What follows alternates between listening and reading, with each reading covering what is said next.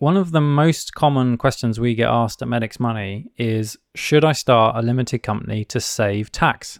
And a bit like when a patient asks us a question which may seem simple to them, that question is actually really, really complex to answer. But in this podcast, we take you through the factors that you need to think about to answer that question for yourself, because there's no doubt that for some of us, working via a limited company makes a lot of sense. But we also think that there's a lot of people that are using limited companies out there who probably aren't getting any benefit from it at all.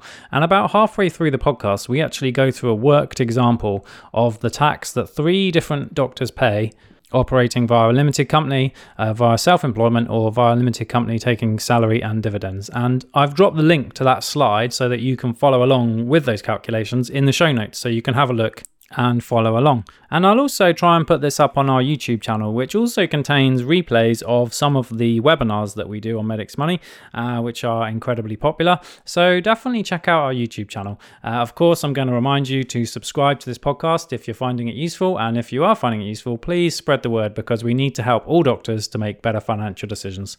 The other thing to point out is that we recorded this just before the budget, and there may have been some changes by the budget. And related to that point, of course, as with all Medix Money podcasts, the information here is for entertainment purposes only and does not represent any form of financial advice.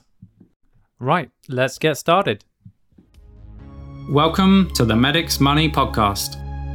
My name is Dr. Tommy Perkins, and I'm a GP.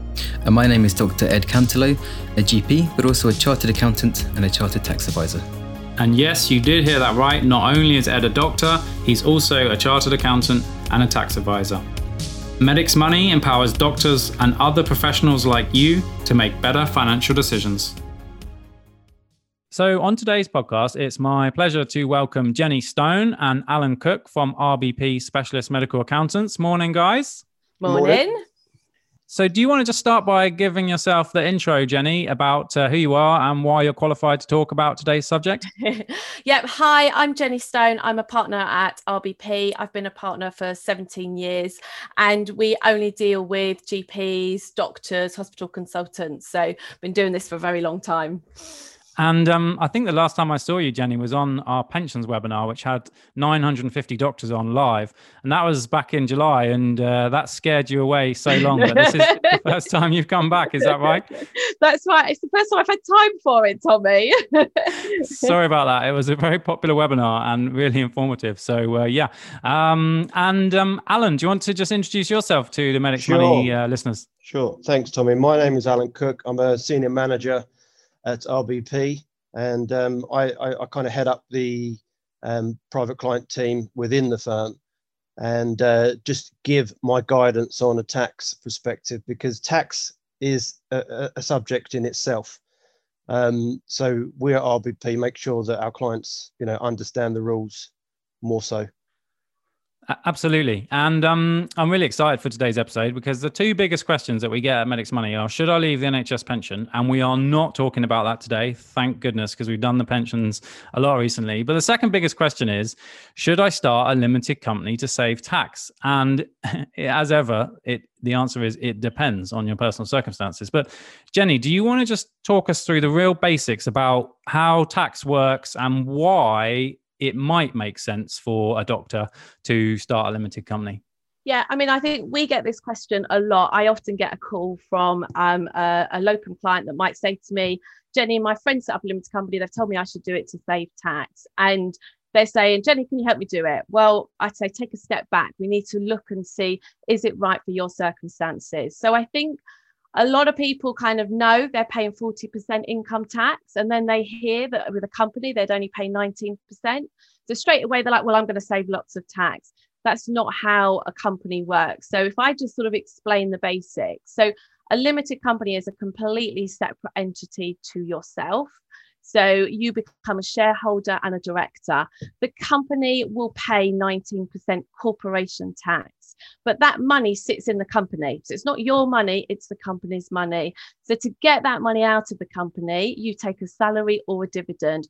That is going to incur more tax. So dividends, just a very sort of summary, is when you take a dividend out of the company, first 2,000 is 0% tax.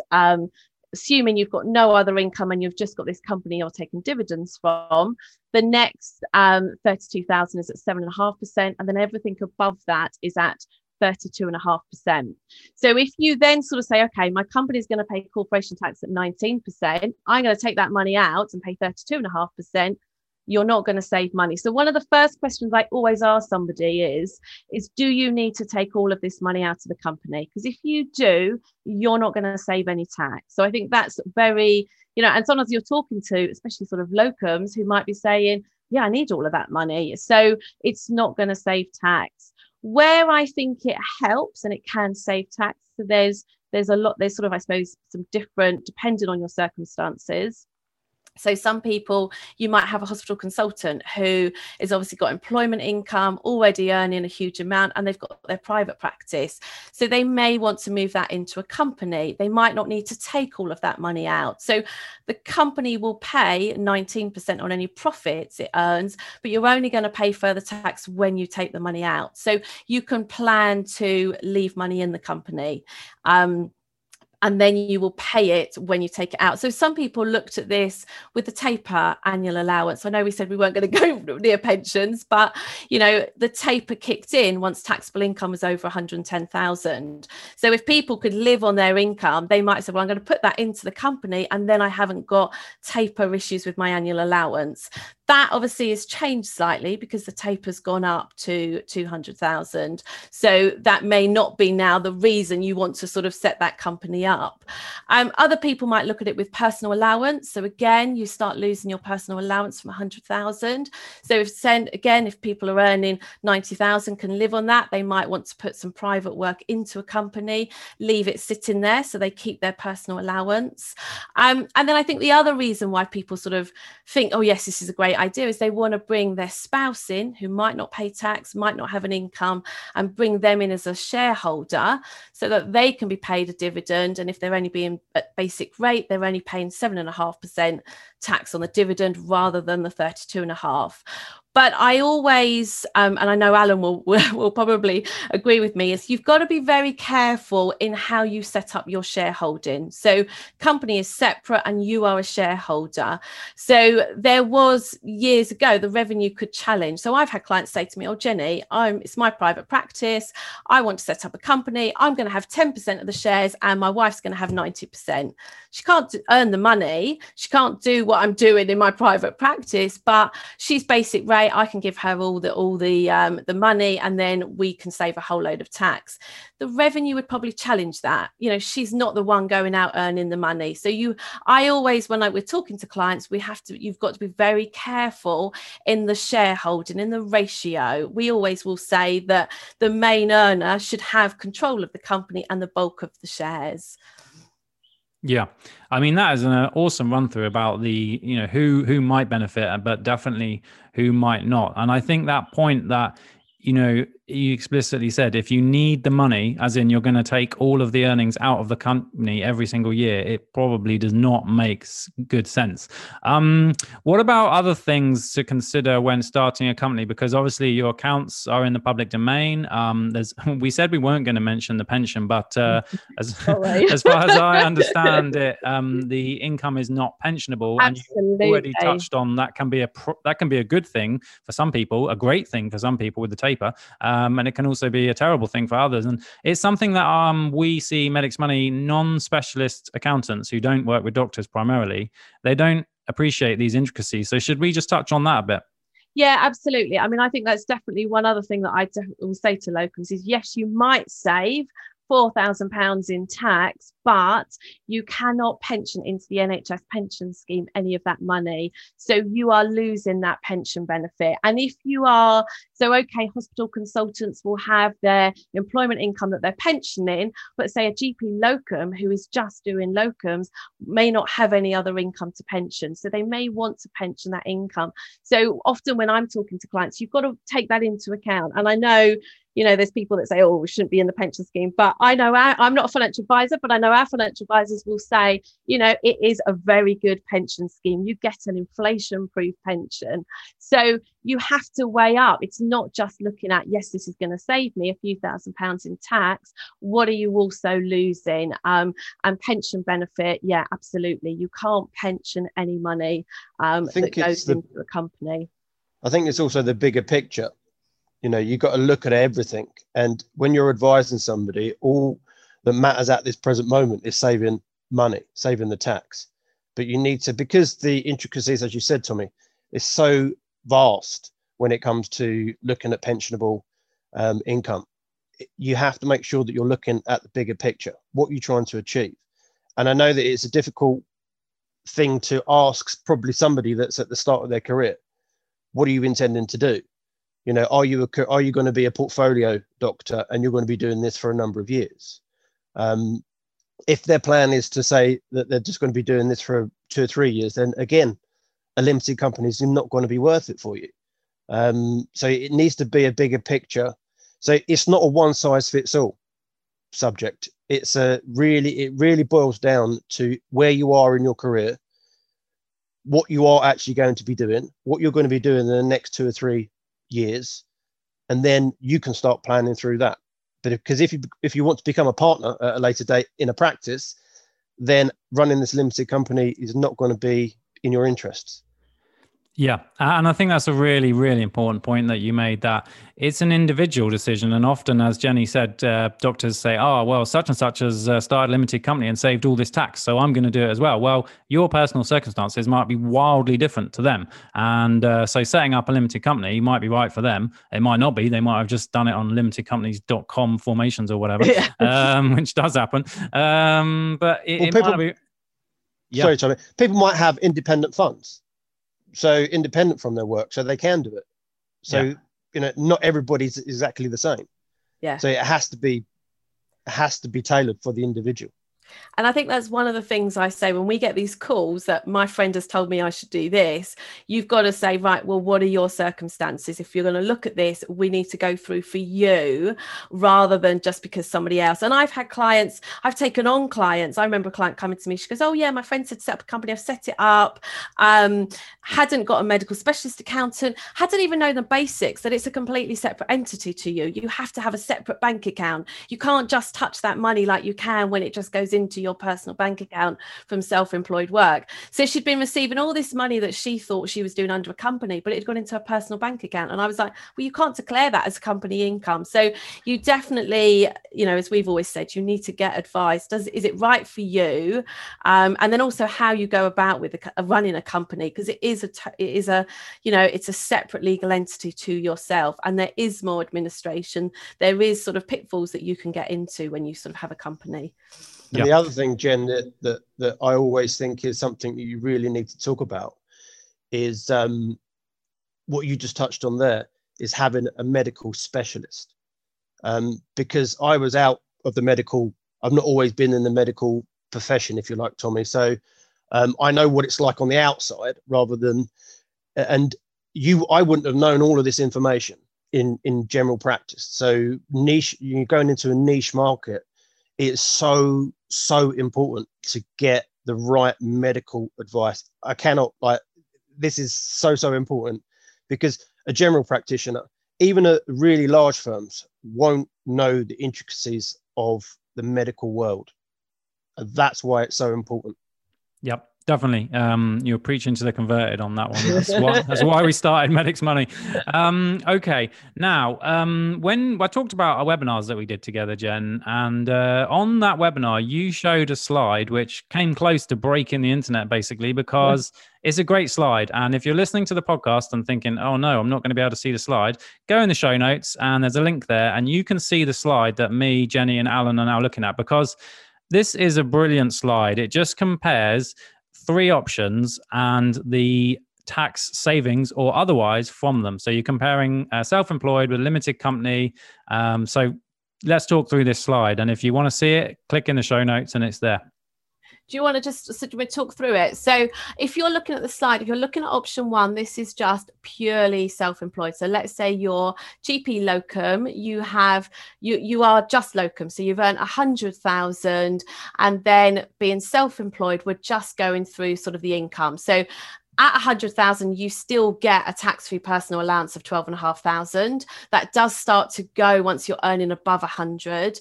And then you can see from the slide, the first 37,500 is taxed at 20%. The next is at 40%. If you are earning over 150, then we have the 45% bracket to think about. But in this example, we're not looking at that. And then there is class 2 and class 4 NIC. So you can see kind of what your total tax is of 32,000. So we're saying your net annual income is 67 or 67,700. So that is if you're self-employed. So again, as I said at the start, a lot of people go, oh, I'm paying 40% tax. I could have a company and only pay 19%. Why would I not do this? So option 2 then looks at the limited company. So again, company has profit of 100,000. As I said at the start, corporation tax is at 19%. So 19,000 is a corporation tax. So again, this is when you're self-employed, you're paying income tax, a company pays corporation tax. So you then, after corporation tax, there is 81,000. That is reserves in the company. You can choose what you decide to do with this, but let's say you need to take all of this money out. So you draw 81,000 as a dividend. So that dividend will now go on your income tax return. You'll have your personal allowance of 12,500. And then, as I said, the first 2,000 of dividends, there's a 0% tax rate. The next 35.5 taken up to the basic rate is at 7.5%. And then the rest is at 32.5%. So when we do this comparison, so again, somebody might look at this side and go, oh, well, I'm paying 13,000 on my dividends, but as a self-employed person, I'm paying 32,000. I save money. No, add the two together. So add your corporation tax, your income tax on your dividends, and then you can see your total tax you're paying is about 31,700. So yes, you're slightly paying less, but what I always say to people that they kind of also forget is, you've got a company now. So when you're self-employed, you've got a straightforward self-employed tax return. You've got a company. So your accountant is going to need to do company accounts, which have to comply with company law.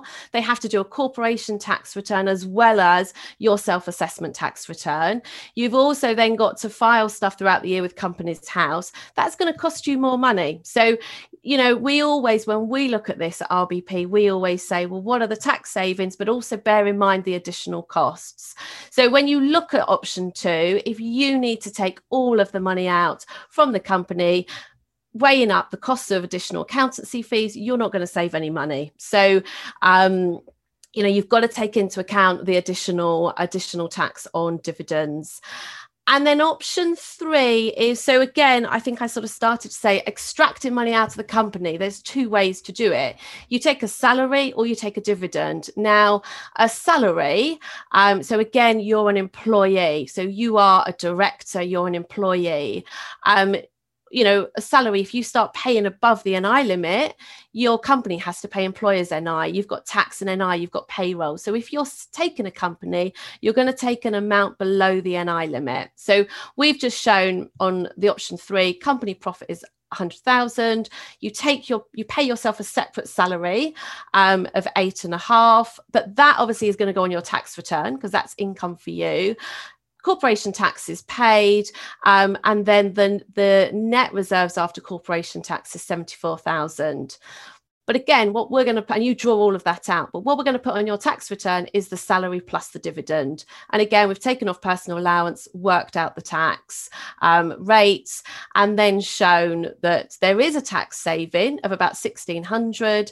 But look at the additional costs you're gonna incur. You're gonna have to run a payroll. So you can see the overall saving is about £500. So that is all about if you need to take everything out of a limited company. Obviously, if you were you let's say you were a hospital consultant, you had employment income, you had 100,000 from your private practice, but actually you were like, I don't need to take all of that out, I'm going to leave it in there. Then when you look at option 2, the company is just going to pay 19%. You only take that money out, you only pay tax on it when you take it out. But at some point, and I think, some people might say, well, I'll just leave the money and I'll build it up in the company, and I'll take it when, I'll retire, or, so, but actually most doctors are going to have, should have nice pensions. That means they're going to be high rate taxpayers in retirement. So even if they were taking dividends at a later date, when they think, oh, well, I'll be retired and my income will go down, you're still likely to be a high rate taxpayer. Yeah. And I think that's a really important point that you've just raised there, because what you're saying is that you could leave the money in the company for your entire career, and then in retirement, you could take dividends or salary or whatever at the end. But if you're a doctor, you're likely to at least be a higher rate taxpayer in your pensionable income. And so even then it might be tricky. Is that my understanding correct? Yeah, absolutely. So I think, if you were thinking about leaving your money in the company to build up, what some people then will do is, if they're building up quite a significant amount, is you can wind the company up under formal liquidation. So this is now sort of, it's really getting complex, but if you've got, say, 200,000 sitting in a limited company, in the good old days, you could just wind it up, pay Companies House to strike the company off, and you could take all that money out, and instead of it being income, it becomes capital gains. But the government years and years ago brought in rules to stop people from just easily being able to strike these companies off and turn the money that's sitting there into a capital gain. So you would, if you've got significant amounts of money in a company, you have to do a formal liquidation, which costs thousands of pounds. And then that money sitting in there can be paid to shareholders as a capital payout. So you pay capital gains tax as opposed to income tax. Yeah. And important to just point out again that we're recording this on the 10th of February. The budget is coming up. So everything refers to the allowances, and the rates all refer to the current tax year. And the budget may change that. Hopefully not. We talked a bit about that beforehand. I suppose the other thing that I'd like to add to that slide is another bigger picture thing, is that if somebody was to do this on a long-term basis, take a dividend out and take it out in over a long period of time, is their payment to national insurance contributions. There's been a number of people that get a rude awakening when you've run a company for 20 plus 25 years and all you've been doing is taking a small salary and a dividend out. That means that you probably haven't contributed to your state pension entitlement. Class 2 on a national insurance perspective for self-employed contributes towards your state pension. And the worst thing that you can ever come across is somebody that's been doing dividend and salary for a number of years go and get their pension forecast for their state pension and realize that they've got so many years outstanding. And this comes as a huge shock to everybody, because therefore their state pension is not as great as what they expect it to be. So again, another bigger picture thing that you need to think about: is state pension going to be around when you're going to be retiring? Is it of interest to you now? I would suggest to everybody, yes, it is of interest, because it's worth a considerable amount of money in retirement. So it's, again, bigger picture. You need to be looking at not only the tax, but the NIC as well. So it's another thing to consider. Yeah, because no NIC is paid on dividends, and you take salary below the NI limit, so you're not paying any NI. Yeah, absolutely. Because I think that's one of the things that we've always talked about, are they going to suddenly put NI on dividends? Is that something that could happen? So obviously, like you said, we're talking about this pre-budget, and they are the rates, but, I don't know when this rule came in, but it used to be a basic rate taxpayer didn't pay any tax on their dividends, and then they brought it in to be 7.5%. So rates, we know, can change. 1 year it's this, the next year it's something completely different. Yeah. And I think that's a really good point about the NI. And if you want to geek out on NI, me and Ed actually did a podcast about NI. It was 45 minutes on NI. And I was shocked. It's one of our most popular podcasts because no one ever explains to us about NI.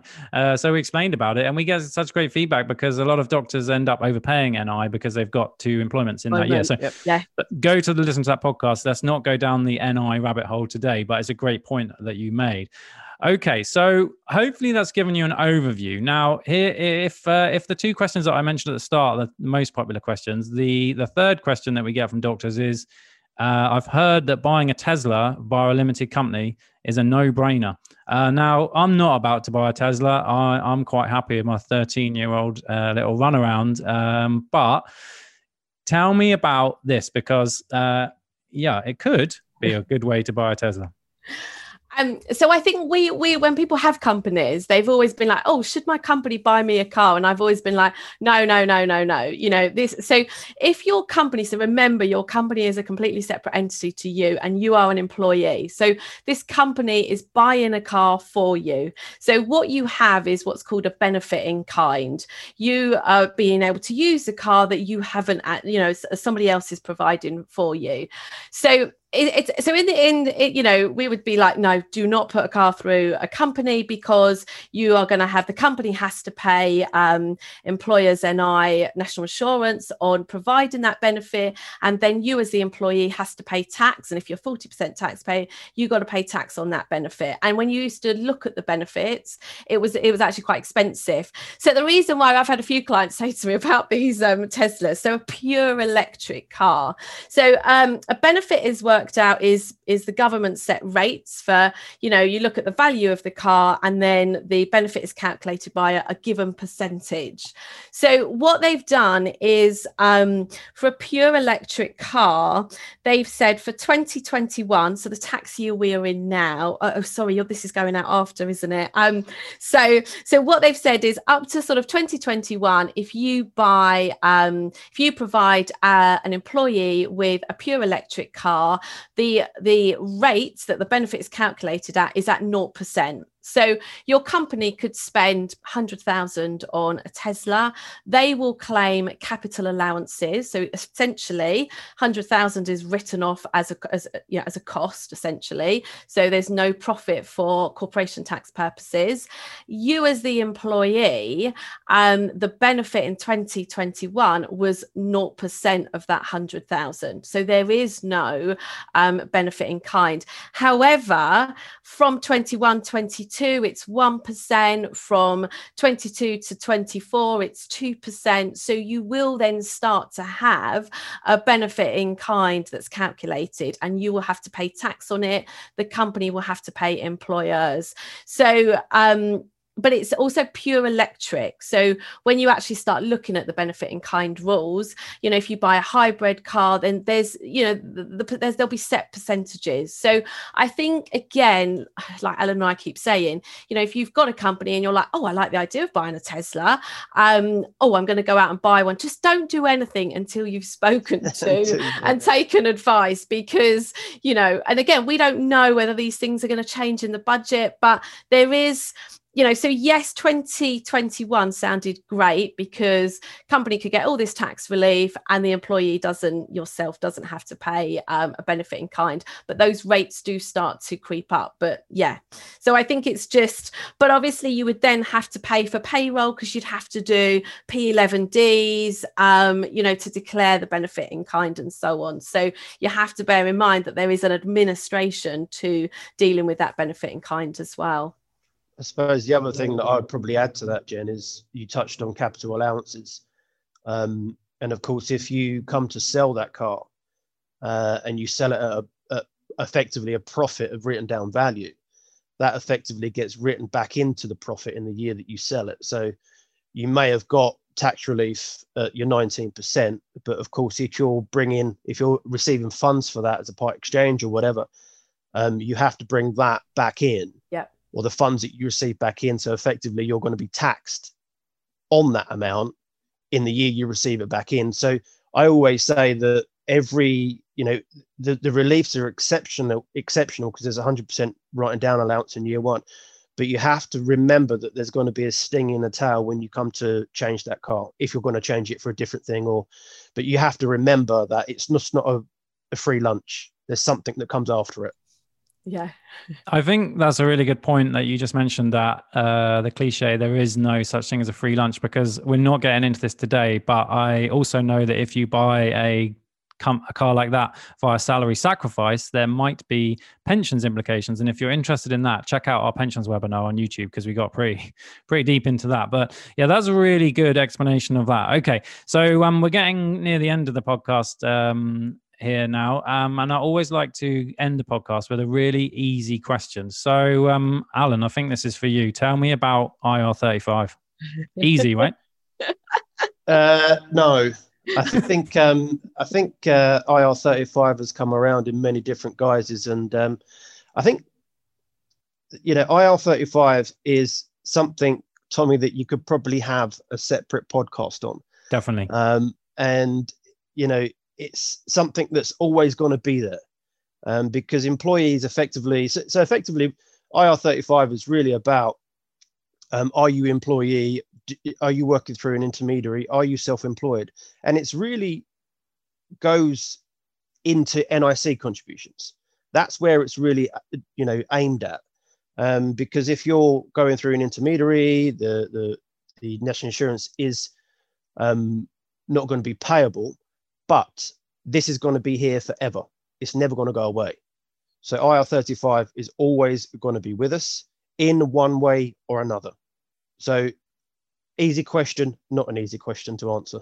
Yeah, I think you're right. We should definitely do a separate podcast. I mean, there are books written on that. There's books written on it. There's books written on it. I guess my point was to just flag it up. It is definitely relevant to what we're talking about today. Let's do another podcast on it. But if you are decided to start your own company without advice and, done like what Jenny's client did before and made a few errors, it sounds like IR35 is an easy thing to trip up on. It is. And there's what I would also say as well is be mindful of, when I said get advice from medical accountants, also be mindful of the fact that there are some firms out there that do promote schemes in various different guises. I would always approach with caution with those sorts of schemes that could save you tax, go through intermediaries, because there are many, many pitfalls, and to unwind such a structure and set of transactions is very, very difficult and very, very costly. So I'd approach with caution. Yeah, great advice. I think you've been very diplomatic about how you worded that, but we've got an article on our website about this, because I know that last year HMRC I think they even had an amnesty about these kind of companies, saying, look, you might have made a mistake, come forward and we'll be kind on you. I'm not sure if that's ended now or what, but a lot of those schemes are promoted occasionally to locums by the locum agency or whatever, and you're sat there looking at them thinking, oh my goodness, We've had to unravel a couple last year, and it's not a pleasant experience for the individual, because the individual felt that they were doing the right thing. Fortunately, they took some good advice, and we've dealt with it now. But there are still firms out there, Tommy, that do promote this, and we're, at RBP, we're very conservative in our approach, because the long story is that we want to have long-term clients. That's it. And give them good advice. Yeah, definitely. Okay, so that was super useful. Great summary. As I said, the link to that slide is in the show notes. Do you want to just give us a real quick summary of what doctors need to sort of think about for this, to sum up? I think a quick summary. I think don't listen to all your friends telling you to set up a limited company. I mean, my thing that I say to anybody, to be honest with you, is you need to get advice. Your circumstances are not the same as your friend or so-and-so who you work with. You need to get advice to see, is this right for you? And as I said, it's not, you need to, like Alan has said, look at the bigger picture. So yes, you might be able to save tax, but you've got to look at it long term. As Alan said, somebody might say to me, Jenny, I'm just going to do this for a year. Should I set up a company? Well, is it worth the hassle? We haven't really touched on kind of, sort of difficulties you can get into with a company if you don't sort of run it in the right way. So I just think you have to take advice. I think if you've got extra income that you earn, that you're not pensioning, let's say it's private work, you don't need it, you know, a company may well work for you because you can put it into a company, pay 19%. But I think you definitely, I mean, we've talked about, you've got to think about not just tax, the pension, the bigger picture. So I have, whenever I speak to somebody, I always have like a 3-point thing in my head to discuss. And it's almost, you have to, you know, demystify the myth of running a limited company. Okay. Because it sounds great. It looks great. Sometimes it's not great. You need to figure out whether it's actually worth it for you. That's a key point to it. And also you've got to have an eye on what's going to happen in the future, in future budgets as well. And don't always think that your friend down the pub could tell you what's going to be happening. So you need to take that. You need to take advice, and specialist medical advice as well. Yeah, thank you so much, guys. I know we're recording this in the middle of February and the filing deadline's been put back. So you're both still manically busy. It's like January, but again, I think my take homes for it today is exactly what you said. You know, for some people, a limited company makes a lot of sense, but you need to get individualized, personalized advice from an expert. And I think it's worth pointing out as well that, you know, if an accountant sets up a limited company for you, they do quite well out of those fees. And there are, unfortunately, unscrupulous accountants out there who will, unfortunately, do that. But you may not be any better off. And the sole responsibility for paying tax ultimately ends with the taxpayer, not the accountant. So I think get the right advice from the right people, like RBP and all the others on Medix Money. And thank you so much for your time today, guys. That was really excellent run through of what is a hideously complicated subject. Thanks, Tommy. Welcome. Take care. Bye. Thank you. Bye now.